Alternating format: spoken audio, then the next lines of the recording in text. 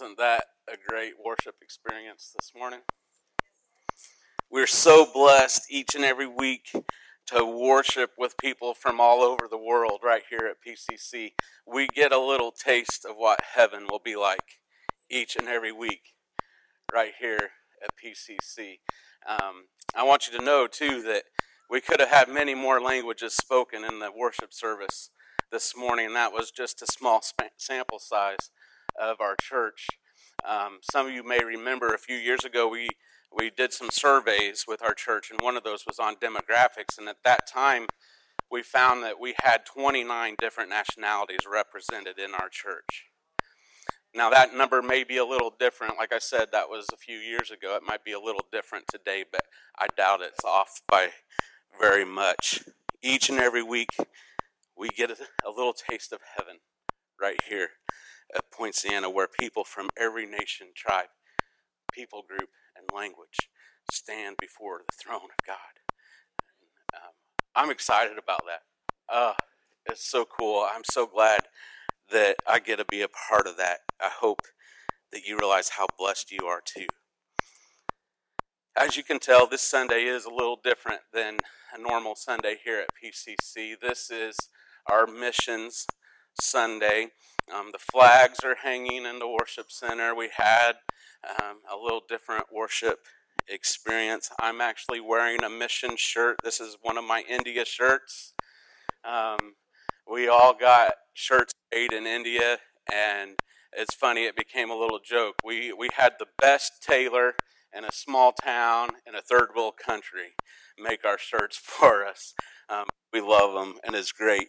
All of this for Missions Sunday. We always take the second Sunday of November to focus on missions, and you'll find a handout in your bulletin of all the different missions that we support here at PCC.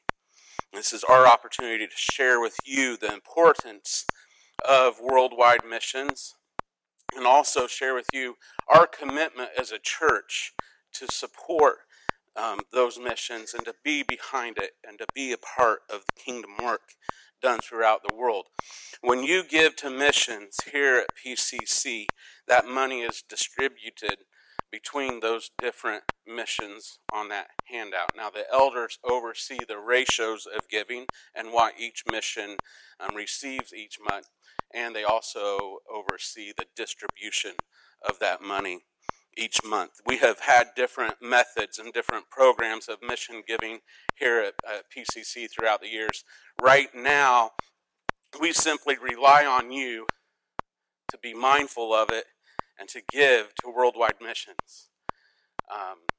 This is our opportunity to stress that importance, and we may highlight it a few different times a year, but we rely on our church family, all of us really, to think about missions, to pray about how we can participate in that through giving and through supporting those missions. And you can do that a few different ways. If you use the offering envelopes, there's a line on there for worldwide missions, and you can designate how much you want to go toward that. If you give online, there's a drop-down box that you can click for worldwide missions, and you can give that way. If you give with check, you can simply write missions offering or worldwide missions in the memo line. And that all goes toward our missions that we support here. And I will say this is an offering. We have tithes and offerings. This is an offering over and above what you normally would give. Some of you have never given to missions before, and I hope that you will begin to pray about what that might look like in the upcoming year for you. There's so many different missions that you can support and so many charitable organizations out there that you can get behind. But I want you to know that each of the mission that we support here has been vetted, and we are fully confident that the money we give them goes to kingdom work. Sadly, there are some organizations out there and some even mission organizations out there that are not concerned about advancing the kingdom. Rest assured, the money you give to missions through PCC goes to kingdom work, and you will be a partner with spreading the gospel throughout the world. And so we stress the importance of giving and giving to missions. It's something God has always required of his people. He asked his children to return a portion of the resources and the money that he has entrusted to us, and we can do that through the church. It's an act of worship and it's an act of faith.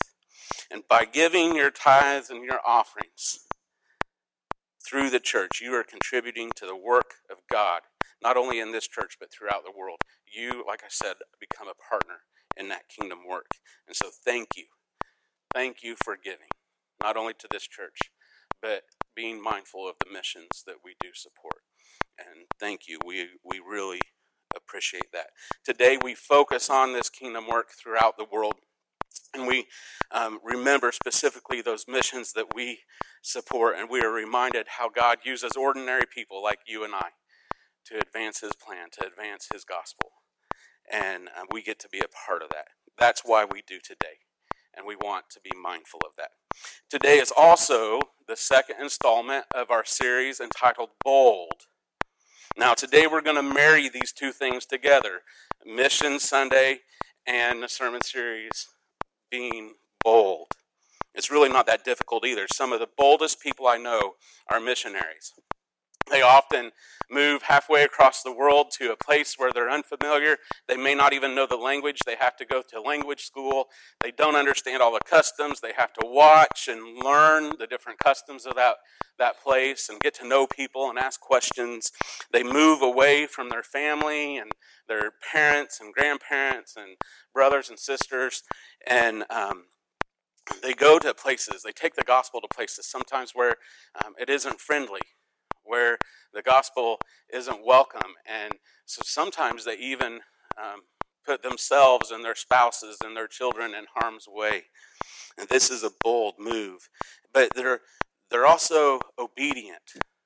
They're obedient to God's call.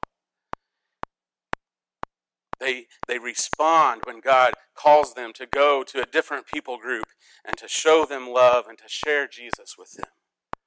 And that's the challenge that I want you to get this morning. Bold obedience. You don't have to be a missionary or a minister or be in vocational ministry to demonstrate bold obedience in your life. Every child of God should live their life with bold obedience. They should demonstrate that in their life, and that means even you. So what does this look like? Well, we're going to look at one man's life in the Bible to see how his bold obedience can teach us. We're just going to take a brief survey of his life, but by doing this, he will show us what this looks like. We first meet Abraham in the end of Genesis chapter 11. Now, we don't really get to know him until chapter 12, but he's introduced in the end of Genesis chapter 11, and then you can read about his life and all that takes place through Genesis 25, and so there's a lot there. There's a lot of different stories. There's a lot of different people in and out of his life, and you can read that on your own sometime. But Abraham boldly obeyed God throughout his life. And we see the first example of this very early on. In the first part of Genesis chapter 12, we see Abraham begin to boldly obey. Now, at this point, I'm going to point out he's known as Abram. We know him as Abraham, but he had another name early on. It was Abram. And so when I read these scriptures, you will see Abram, but we know him as Abraham. He wasn't given the name Abraham until later on when God solidifies a covenant with him and gives him a new name. And so look at Genesis 12:1. The Lord had said to Abram, "Leave your native country, your relatives, and your father's family, and go to the land that I will show you." And just a few short verses later, in verse 12, in verse 4, so Abram departed as the Lord had instructed. Now God asked Abraham to leave his family, to leave the community that he was a part of, to leave the place that he called home, to go to a new place.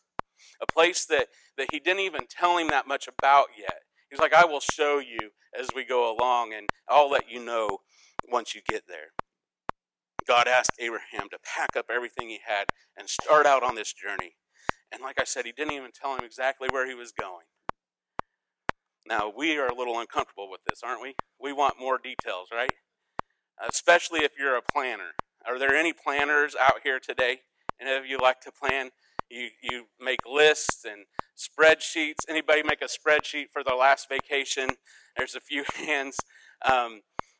If you've been around me long enough, you know this is not me. I'm not a planner. I'm spontaneous. I'm like, let's just figure it out as we go. It'll all be fine. And my sister is a planner, and my wife has tendencies. And so we butt heads every once in a while. This last trip we just took a couple weeks ago to Branson, my sister made a spreadsheet, and she shared it with Marla and I, and Marla loved it. I didn't even look at it. Well, I take that back. I looked at it once. I didn't know what I was looking at and quickly closed out of it. I'm not a planner, but I would still want more information than what God gives Abraham. I wouldn't need a spreadsheet. I'd say, God, I don't need a spreadsheet, but just give me a little bit more, right? God doesn't do that. It seems to be the way God operates. He just expects his people to obey. Even if they don't have all the answers. This is the first lesson that we get from Abraham's life of what bold obedience looks like. Abraham obeyed God even when he didn't have all the answers. Look at what the writer of Hebrews says about this in Hebrews 11, the great faith chapter. Hebrews 11, verse 8 says, by faith Abraham, when called to go to a place he would later receive as an inheritance, he obeyed and went, even though he didn't know where he was going. God may not be calling you to pack up and move somewhere without knowing where to go, but he may be asking you to do something you don't quite know all the answers. You don't know what he's up to. You don't know what the end will be like. So the question we must ask ourselves today is, are we going to boldly obey God when he does this? If so, if we boldly obey, we are communicating to God and to others and maybe even ourselves that we fully trust him with our lives. So Abraham boldly obeyed even when he didn't have all the answers. The story of Abraham and his bold obedience doesn't end there. Like I said, Abraham had bold obedience throughout his whole life. Later on in Abraham's life, God asked him to do something else that to us seems kind of crazy and strange. You see, God made this covenant with Abraham.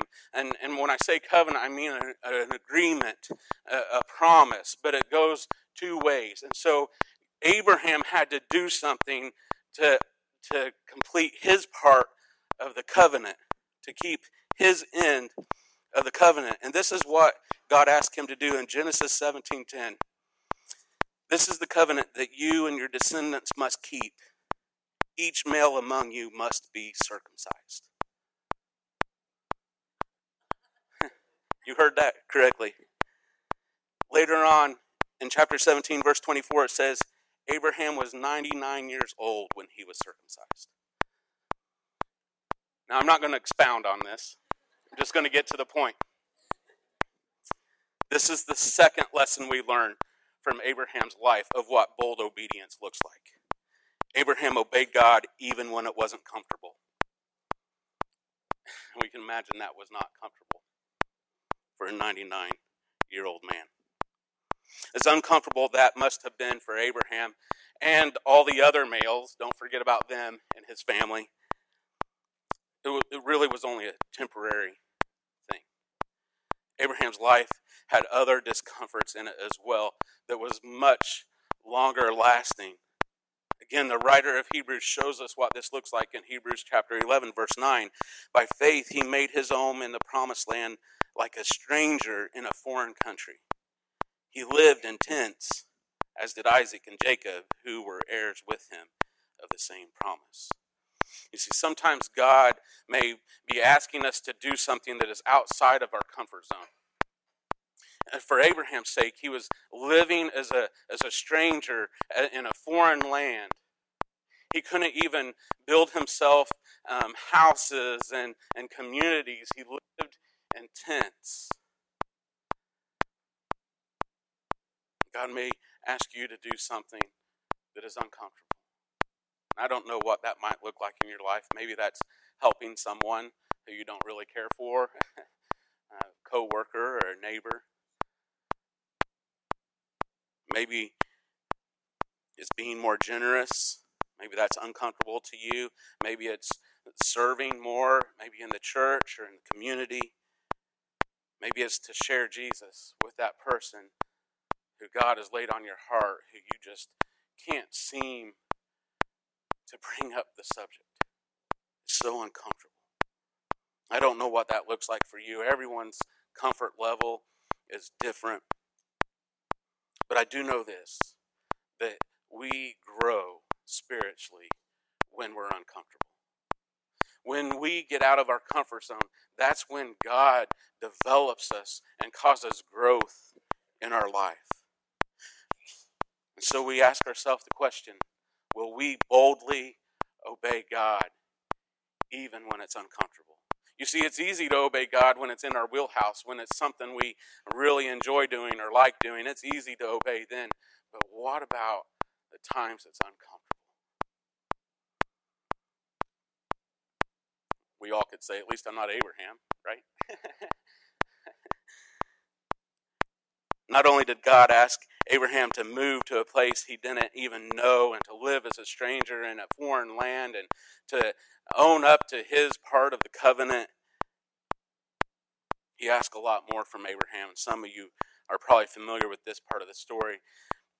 God's part of the covenant that he made with Abraham was that Abraham would have a ton of descendants, countless descendants, that Abraham would become the father of many nations. And the problem with this was Abraham didn't have a son to where all these descendants could come from. Abraham and his wife Sarah couldn't have any children.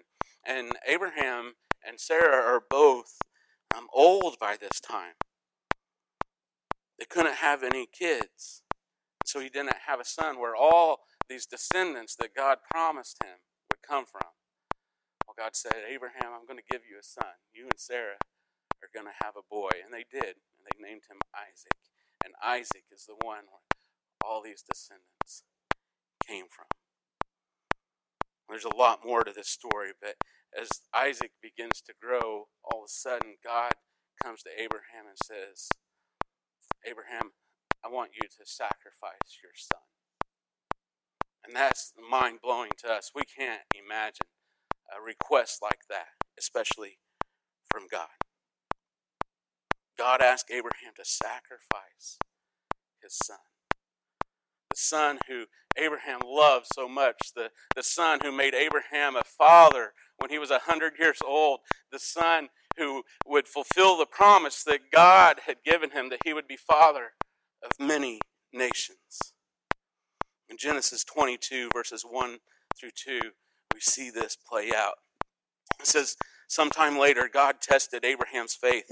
Abraham, God called. Yes, he replied, here I am. Take your son, your only son, yes, Isaac, whom you love so much, and go to the land of Moriah. Go and sacrifice him as a burnt offering on one of the mountains, which I will show you. The chapter goes on, the story goes on. They prepare to go to this place where Abraham will sacrifice his son Isaac. And later on in verse 9 through 10, it says this, when they arrived at that place where God had told him to go, Abraham built an altar and arranged the wood on it. Then he tied his son Isaac. He bound him up, tied him up, and laid him on the altar.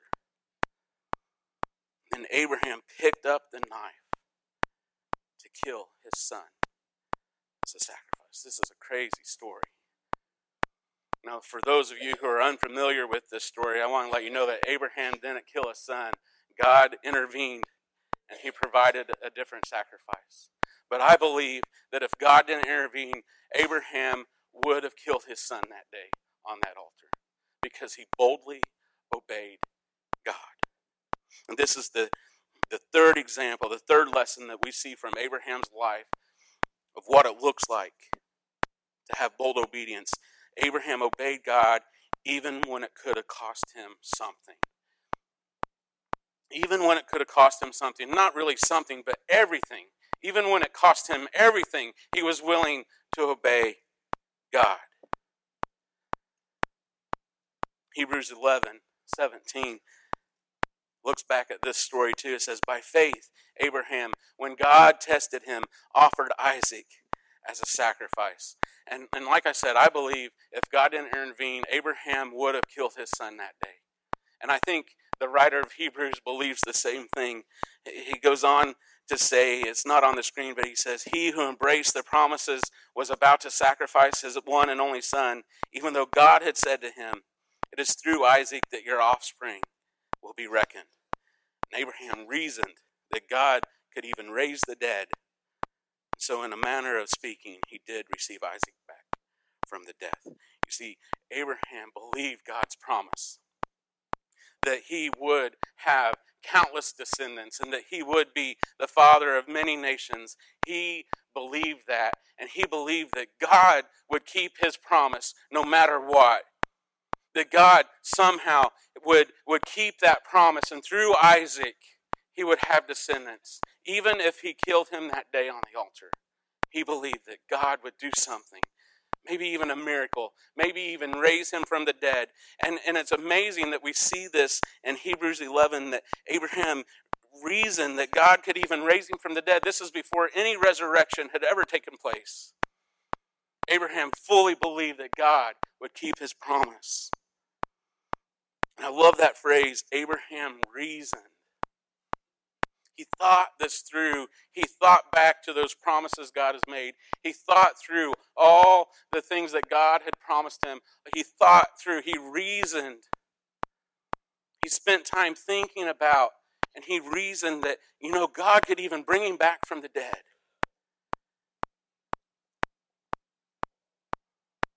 Abraham believed God could do anything, even miracles, to keep his promise. Now that is bold obedience. So let me ask you this. What will you do next time when God asks you to do something, even when it costs you something? Even when it involves a sacrifice? Are you willing to give up anything in order to obey God? Now, God's not going to ask you to kill your son or daughter, even though sometimes we might think, He's not going to ask us to do that. He might ask us, though, to sacrifice a relationship. He might ask us to sacrifice a dream. He might ask us to sacrifice the pursuit of that promotion. He might ask us to give up part of our retirement to advance his kingdom here and now. He might ask us to give up part of our vacation fund or our Christmas budget. He may ask you to give up something really valuable. Will you boldly obey? Abraham boldly obeyed, even when he didn't have all the answers. Even when it wasn't comfortable. Even when it cost him something. That's what bold obedience looks like. And that's how we, as God's children, should be living our lives. There's one more thing I want to point out about bold obedience before I wrap things up. And that is this. Bold obedience requires faith. It requires faith. Look at those verses again in Hebrews. Hebrews 11:8. By faith, Abraham obeyed and went. Hebrews 11:9. By faith, he lived as a stranger in a foreign country. Hebrews 11:17. By faith, Abraham offered Isaac as a sacrifice. By faith, Abraham was able to boldly obey. And that's what enables us to do it as well. Bold obedience requires faith. And so we can boldly obey God even when we don't have all the answers, because we believe that God has all the answers, and we trust that He will take care of us. We can boldly obey God even when it's not comfortable, because we believe God will provide for our every need, and we can trust whatever He has for us is much better than that is that we're giving up. We can boldly obey God even when it may cost us something, because He will see us through. We can boldly obey God because we believe in Him. We can fully trust Him with our lives. What does that look like for you today? I don't know. Is God asking you to do something even though you don't have all the answers? Is He asking you to do something uncomfortable? Is He asking you to give something up? I have one more question as we close out today for you to think about. Do you have enough faith? Do you trust God enough to boldly obey Him? Let's stand.